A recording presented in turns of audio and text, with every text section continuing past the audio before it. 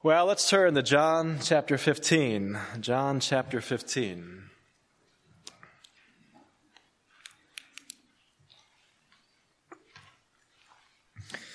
In John chapter 15, Jesus, of course, is in the upper room in Jerusalem the night before he was crucified.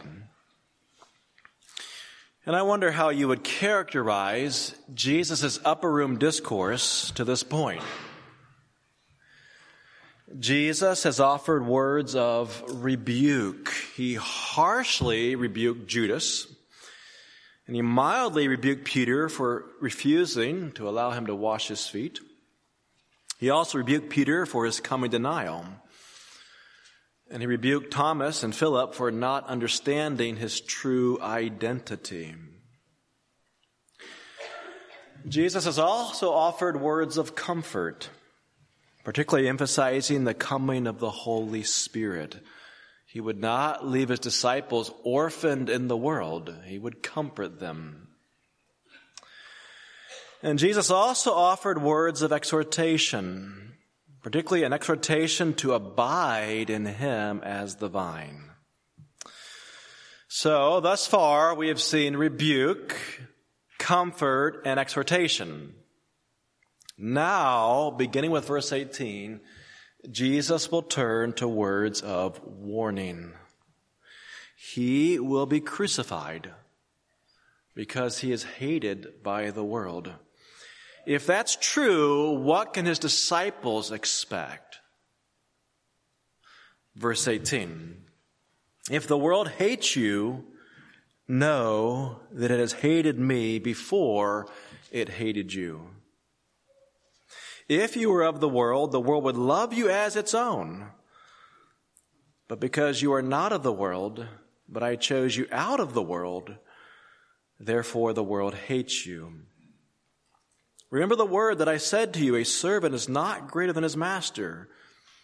If they persecuted me, they will also persecute you. If they kept my word, they will also keep yours.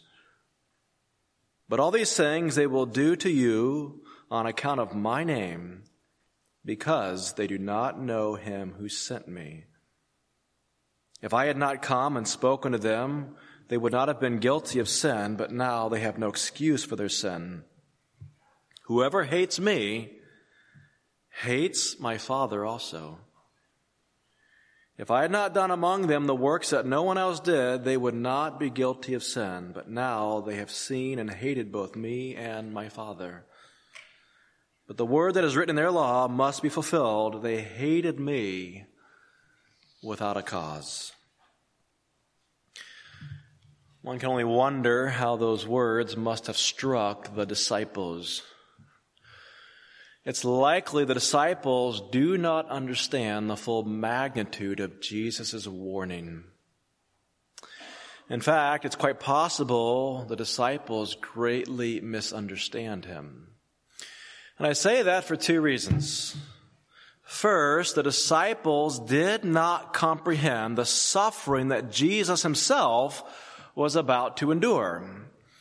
Perhaps a week earlier, Jesus had explained that he would be delivered over to the Gentiles, that he would be mocked, that he would be shamefully treated and spit upon, that he would be flogged, and yet he would rise again the third day. But Luke tells us 3 times they understood none of these things. So if the disciples do not understand Jesus' own sufferings after he explained it to them 3 times, it's hard to imagine disciples really comprehending their own suffering. Secondly, both along the road to Jerusalem and even in the upper room, the disciples argued among themselves over who would be greatest in the kingdom.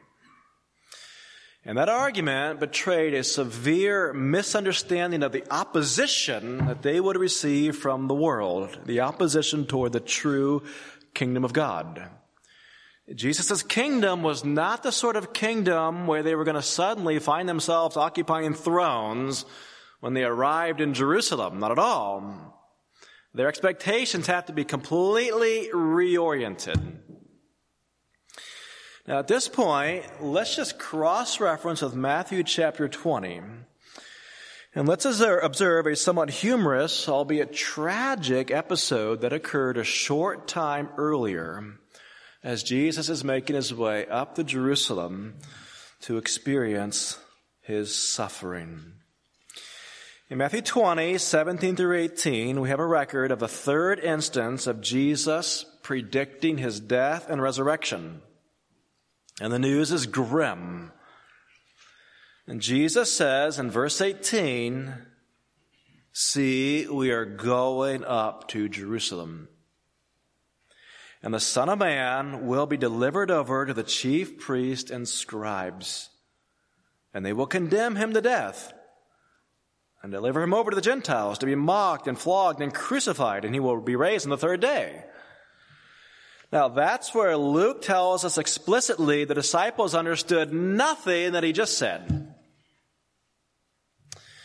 Matthew will make the same point, but in a rather different way. Matthew records a story concerning two disciples and their mother that betrays their true ignorance of Jesus' teaching.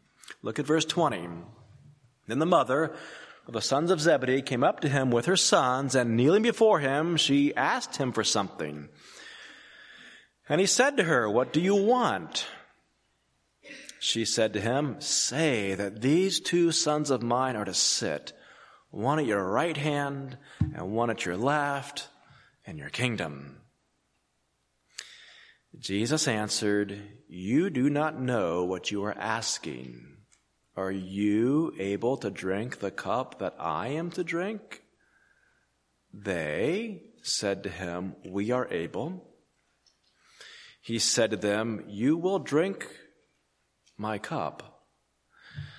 But to sit at my right hand and at my left hand is not mine to grant, but it is for those for whom it has been prepared by my Father.'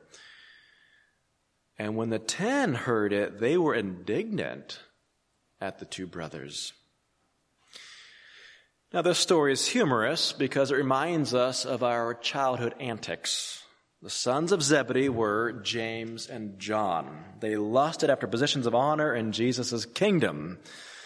But, of course, they are too embarrassed to ask for those positions themselves. So, like a child who doesn't want to ask permission of his parents and puts his brother or sister up to it, all right, in this case, they cajole their mother to come make the request.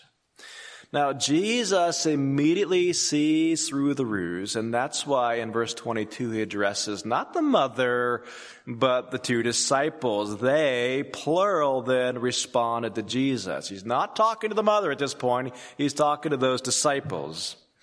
The other disciples also saw right through the ruse, and that's why in verse 24 they were indignant with who?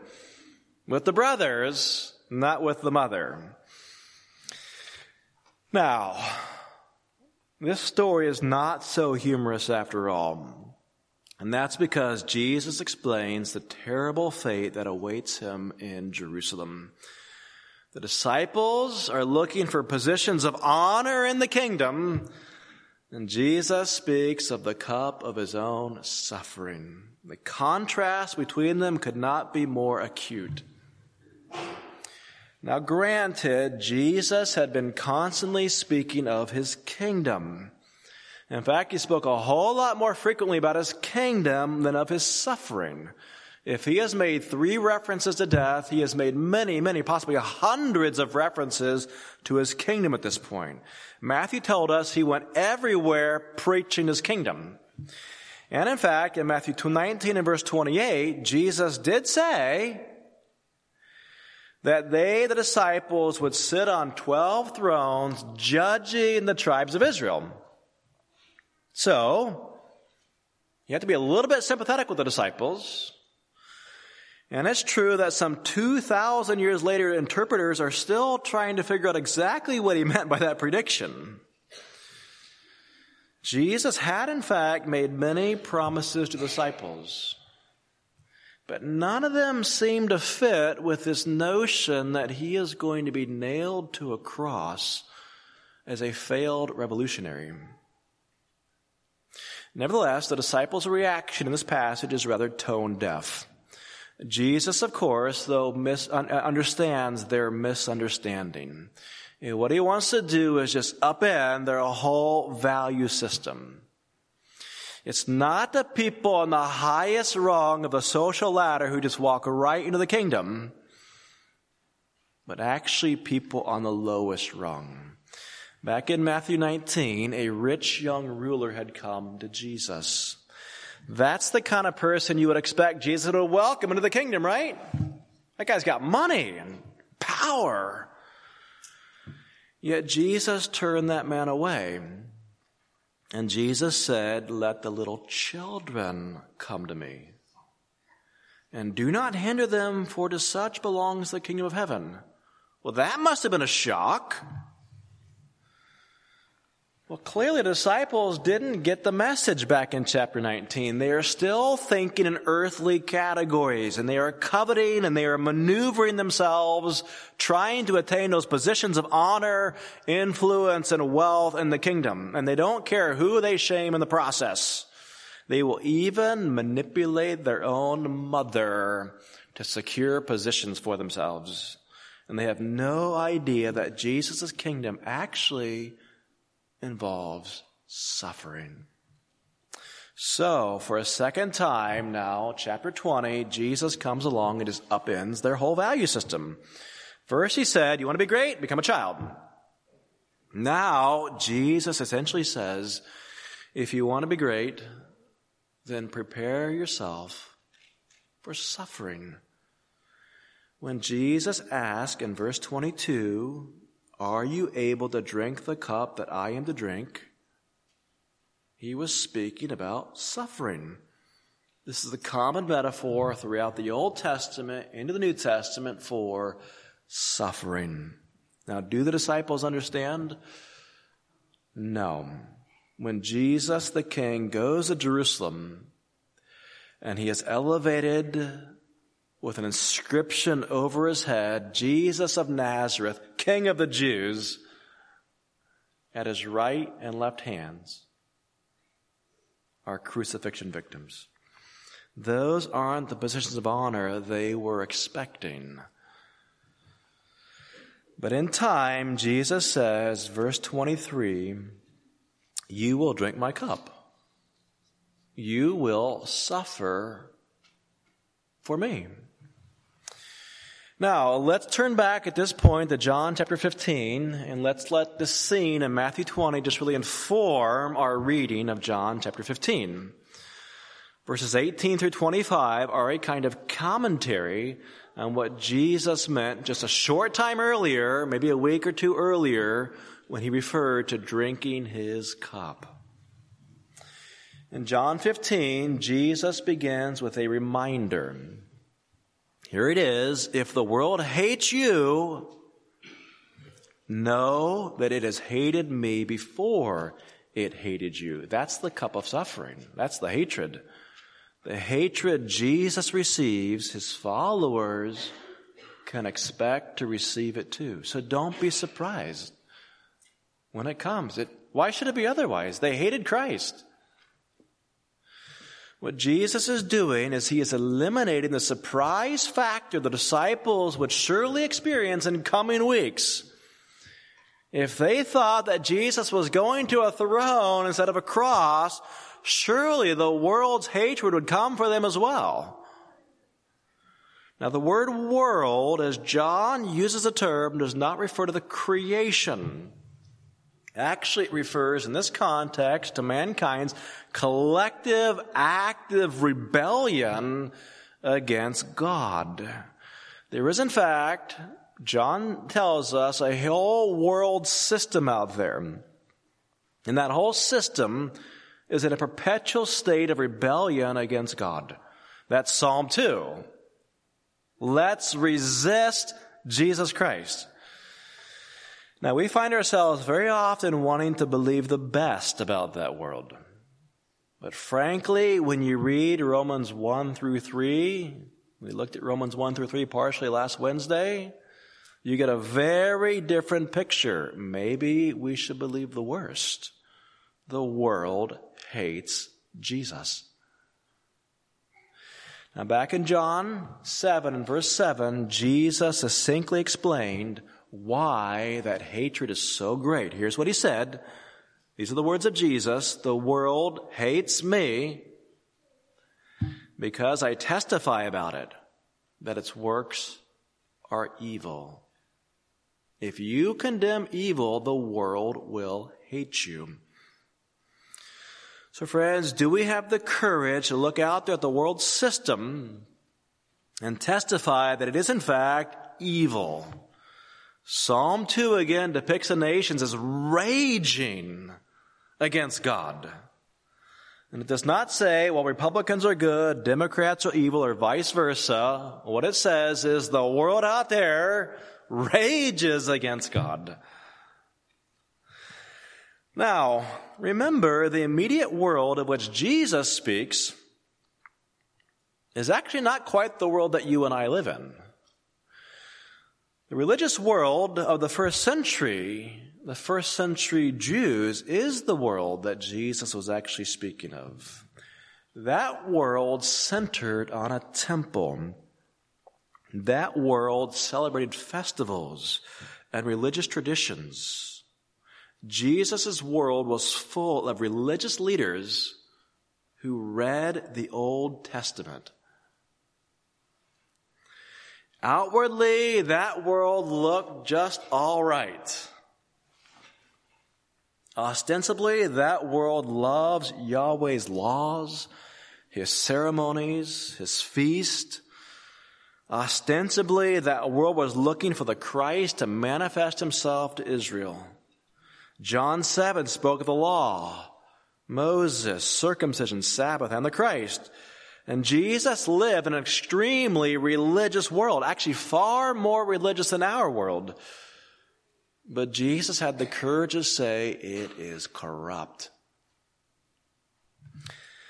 Now the world in this context, again, is the Jewish religious world shaped by the Old Testament. But Jesus can say that world actually hates me.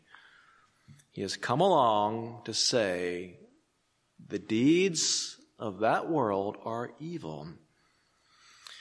So I just want to know, friends, is it possible that there is such a thing as a religious world shaped not just by the Old Testament, but by the New Testament as well, that is equally corrupt? Do you have a category for that in your mind? Is it possible you could have a world shaped by the ethos of the New Testament that is in fact corrupt? Paul warned against unbelievers who would come along and they would twist the Scripture, the New Testament. Sometimes your greatest hostility actually comes from other Christians, so-called. And when that happens, Jesus says in verse 18, if the world hates you,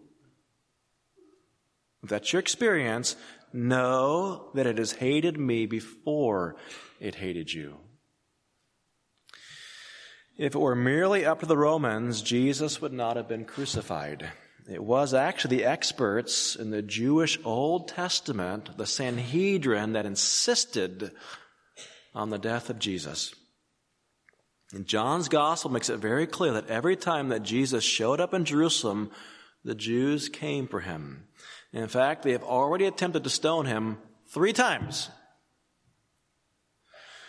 So don't be surprised if the world turns against you, because that world hates Jesus.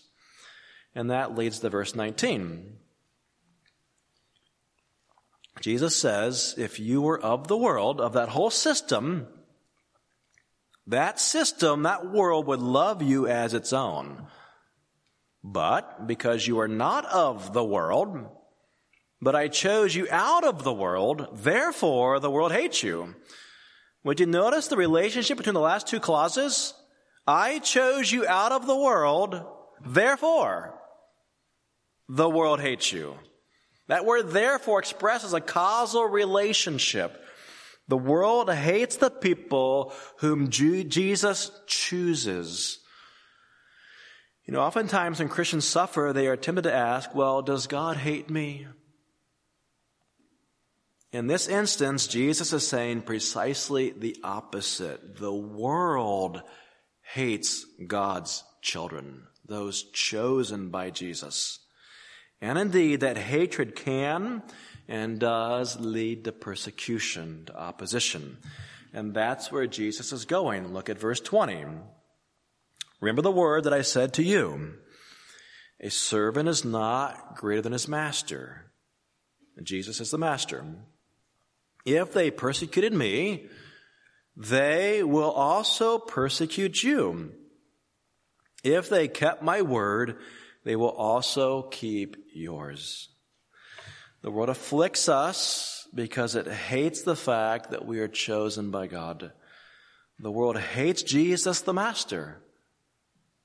So we should not be surprised that the world hates the master's servants. But would you observe how the parallelism, there we go, does offer us some hope. Look at the latter two phrases. If they persecute me, they will also persecute you. If they kept my word, they will also keep yours. In other words, what happens to Jesus happens to us. In many cases, people rejected Jesus, but some actually responded to him also. And the same will be true of us. And we came across a very interesting illustration of this back in John chapter 12 in the aftermath of Lazarus' resurrection. John wrote on that occasion, when the large crowd of the Jews learned that Jesus was there, they came not only on account of him, but also to see Lazarus, whom he had raised from the dead. So the chief priests made plans to put Lazarus to death as well. Lazarus. Because on account of him, many of the Jews were going away and believing in Jesus.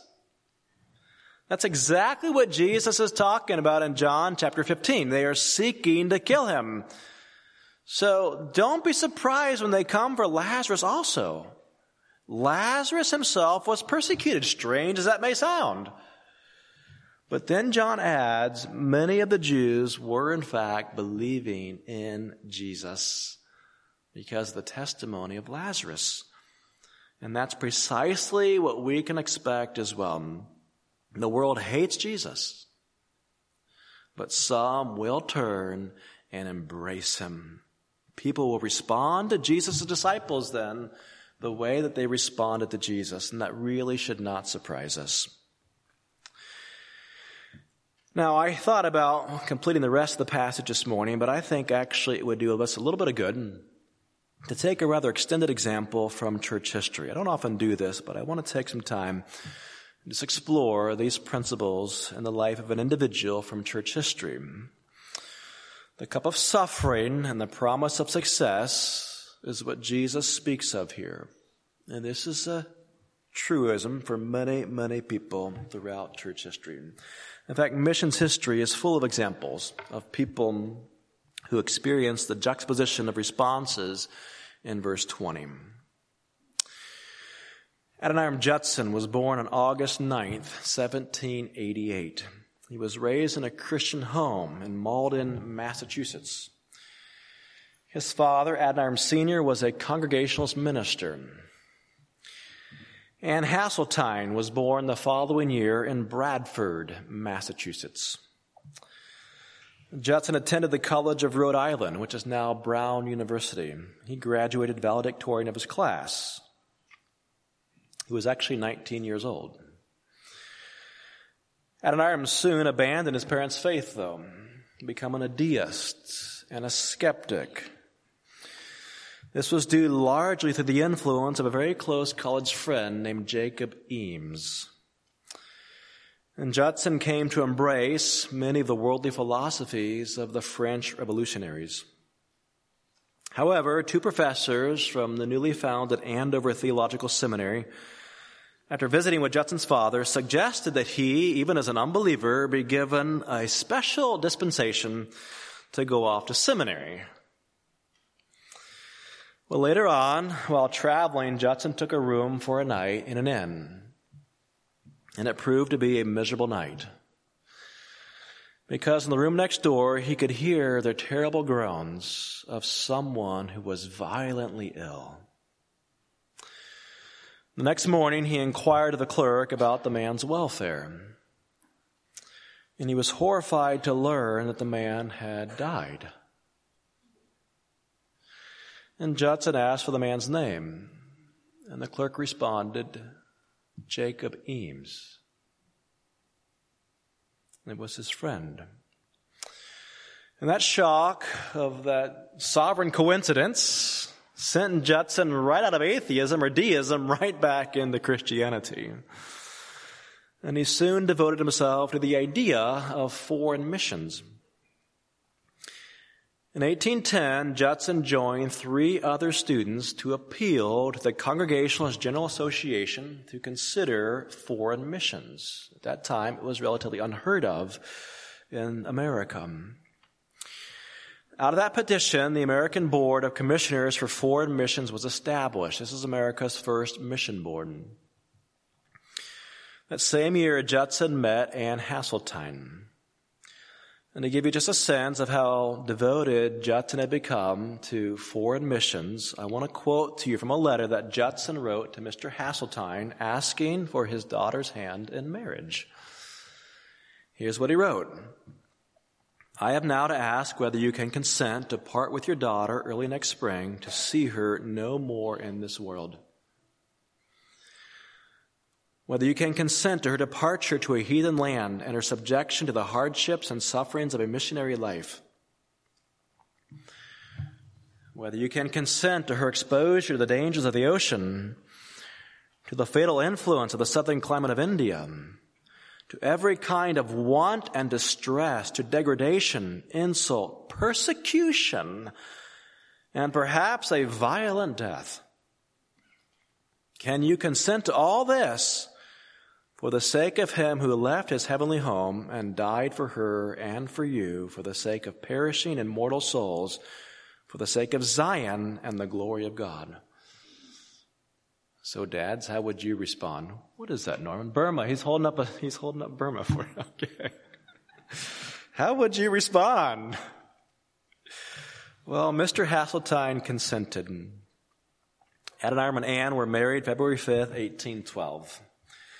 The next day, Adoniram was ordained at Tabernacle Church in Salem along with his 4 friends. And you can still go there today, and you can see the very bench on which he sat when he was ordained. And they also have a stuffed chicken there that some missionary brought home from somewhere in China, I think. Anyway, the ordination service was preached by a man named Leonard Woods, who was actually a professor back at Andover. And Woods chose as his text Psalm 67, Thy way may be known upon the earth, thy saving health among all nations. And he emphasized in that sermon the Great Commission was binding upon Christians even to the end of the world. God values, he said, the souls of every race of people. 2 weeks later, the Judson sailed aboard the caravan for India and then for Burma. On board ship, Judson engaged in a focused study on baptism. 3 considerations actually led him to adopt a Baptist position. First of all, his work on the Greek New Testament. He was preparing to translate it. He wanted to read it and understand it. Secondly, he knew that when he arrived in India, he was going to have to explain his position to the Baptist missionary and linguist William Carey. And thirdly, he desired to disciple new converts and to gather churches, so how was he supposed to treat this issue of baptism? And on board ship, he adopted the Baptist position. Arriving in India, Adoniram and his wife were baptized by William Ward, a missionary associate of William Carey. Judson actually had left for India under the support of the Congregational American Board of Commission for Foreign Missions, but his baptism forced him to change mission boards. It actually led to the formation of America's second mission board, the American Baptist Missionary Union, which determined they would send Judson over to Myanmar or to Burma. In fact, it was his friend and traveling companion Luther Rice, who became ill, who went back to America and relentlessly raised money to keep Judson on the field. After spending a year with English missionary William Carey, Judson then finally got to Burma on July 13th, 1813. Anne miscarried their first child aboard ship. Judson was a brilliant linguist, and he mastered the exceedingly complex language of the Burmese people. But the Judsons were warned that the Buddhist Burmese were nearly impossible to convert. 4 years passed before Judson even held a semi-public service. In that time, the Judsons lost a second child, Roger Williams Judson, at 8 months of age. By 1817, Judson had completed his translation of the Gospel of Matthew. And he sat by the roadside crying out, "Ho, everyone that thirsteth for knowledge." Actually, it was some 6 years before he saw and baptized his first convert, a man named Wong Nam, a 35-year-old timber worker. That was the year 1819. By 1822, Judson had seen 18 converts, and it was no easy task. Officially, the Emperor of Burma, finding out about this Christian religion that was beginning, decreed that anyone who changes his native religion should be executed. Imagine that. It took 12 years to make 18 converts, and now they can all be executed. In 1824, war broke out between Burma and Britain. Judson was imprisoned for 20 months on the assumption that he was a foreign British spy, although he was from America. If you read his biography, you know that his treatment was brutal. Prison conditions were wretched. Other English-speaking prisoners had died. During this time, his wife Anne was left alone, the only known Western woman in Burma, and she was nursing a tiny baby. Adoniram eventually was released, but Anne soon became sick with a dreadful disease. In fact, both Judsons were constantly sick. Their immune systems never quite fit with the Burmese climate. Anne died on October 24th, 1826. Their third child died 6 months later. But then the churches began to grow.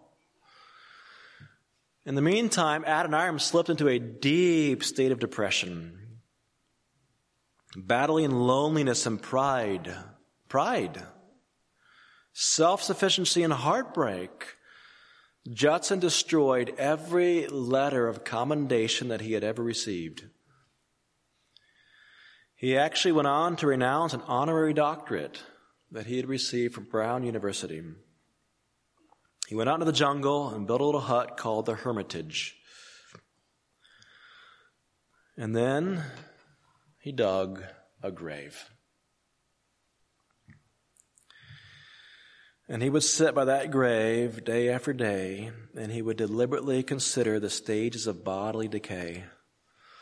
And he just hoped that he would just sort of drop off into that grave and die. But he was not alone. A Burmese convert and a deacon named Ko Dwa followed him into the jungle every single day and watched out for his safety. There were many tigers in the jungle. And Ko Dwa, that was his deacon role. Imagine that. Imagine that. Who's the deacon in charge of the tigers? We need to nominate somebody. In the meantime, Judson, by 1827, had begun laboring with George and Sarah Broadman to reach a tiny tribal minority group, the Karens. These are the most primitive of the Burmese peoples. Judson's first convert was a man named Ko Tab Wayu. He was an illiterate thief and a murderer. Judson asked him, "How many men have you killed?" He said, "I don't know, about 30. He was baptized and went back in the jungle preaching to his kinsmen. And that was the beginning of a Christian church that thrives today among the Karen people. Judson also began taking long canoe rides up the Salween River into the tiger-infested jungles to evangelize more and more Karens. Today, it's estimated about 40% of the nearly 4 million Karens claim faith in Jesus Christ. The Karen Baptist Convention is the largest Protestant denomination in the country. All the while, Judson just kept on translating the entire Bible. In 1834, after intense opposition, ill health, and imprisonment, Judson completed his translation of the Burmese Bible and a dictionary. The Bible took some 24 years to complete. It was finally finished and published in 1835. In the meantime, actually that same year, 1835, Judson ended up marrying Sarah Boardman. Her husband, George, had earlier passed away, and they labored together for some 11 years. They had 8 children together, 3 of whom died. By 1845, Sarah's health was so poor, they decided to take a voyage home, but Sarah never made it. She died on board ship and was buried on the island of St. Helena, September 1st, 1845. Judson then married for a 3rd time. Emily Chubbuck had been commissioned to write Sarah's memoirs. And that's how Judson met her, and they were married on June 2nd, 1846, and they had a daughter together. Judson then returned to Burma for another 4 years, but soon he developed a very serious lung disease. The doctors prescribed for him a sea voyage, but on April 12th, 1850, he died at the age of 61 on board ship, and he was buried at sea in the Bay of Bengal. In total, Judson spent 37 years on the mission field with only a single trip back home to America. Imagine that. His initial goal, understand this, was to plant a single church of 100 members before he died. But instead of 100 converts, Judson left behind 100 churches and some 8,000 converts. Today, Myanmar has the 3rd largest number of Baptists in the world behind the United States and India. Judson's translation actually remains the most popular in Myanmar today. In the 1950s, Burma's Buddhist Prime Minister, a man named U Nu, told the Burmese Christian Council a new translation is not necessary. Judson's captures the language and idiom of the Burmese perfectly and is very clear and understandable. Now, that was 50 years ago. Things may have changed since then. But this is a widely celebrated translation. Now, I tell you that whole story because it really does illustrate verse 20. Jesus says to us, remember the word that I said to you. Don't forget this. A servant is not greater than his master. If they persecuted me, they will also persecute Adoniram Judson and all of Christ's servants. But if they keep my word, they will also keep yours. That was Judson's life. He was called to be a servant of the master, but that master was persecuted, and so Judson was persecuted. But some embrace Jesus' words, and some embrace the words of Judson. Jesus is simply telling us what we can expect when we follow him. But friends, don't be surprised when the world hates you for no reason whatsoever. Look at verse 25. I know this is a hard sermon, but these are the words of Jesus. The word that is written in their law must be fulfilled. They hated me without a cause. If that's true of Jesus, that might be true of you as well. Now, I mentioned on Wednesday night the testimony of a man named Hana Masad. Hana Masad, his testimony is public. It's on the web. He's a Baptist pastor from Gaza. And he relates that he has endured persecution from Islamic militants in Gaza. And he has endured persecution from Israeli Zionists in Gaza and the West Bank. He's experienced persecution from both sides because both sides represent the world. He is a very lonely voice, like Judson in hostile territory. And when he was asked what message he preaches in this hostile environment, as we're seeing in Gaza today, his answer is very simple. He says, what else can I preach but the love and the forgiveness of Jesus Christ? Our foremost weapon against the world, Mossad says, in this heated environment is the love of Christ. That's our best weapon. Well, does that sound to you like he has actually read the Upper Room Discourse where Jesus introduced the new commandment before going to Golgotha? We have just a moment here. I have been in communication with another pastor in that part of the world. I'm not going to give his name because I don't know what danger he might possibly be in. But he's in that same part of the world. And I asked him, how do you respond? And he said, we are instruments of love and mercy of our Lord. He said, we need to show people the way to Jesus in the midst of all this chaos. He writes, the propaganda on both sides has a political agenda. That doesn't surprise me. This is the world that we're talking about. So we have to be wise not to confuse facts with reality and the gospel of our Lord Jesus Christ. Then he writes this, the teaching of the Bible is clear. First, what to do with our enemies. Love them. Second, what did Jesus do to his enemies? He prayed for them on the cross. Father, forgive them, for they know not what they are doing. Third, what do we do with 1 Corinthians 13? Does it apply to everyone, or is it just to some? When it says, if you have all knowledge and I know all prophecy but have no love, I am nothing. What do you do with 1 Corinthians 13? You love even those who persecute you. Can we go to prayer, friends? And can we, as we prepare our hearts for communion, remember that the sufferings that Jesus Christ experienced are sufferings that believers experience in many parts of the world today. And can we uphold them in prayer as we prepare our own hearts for communion? Let me ask that 4 of our men come, and we will prepare the table for you.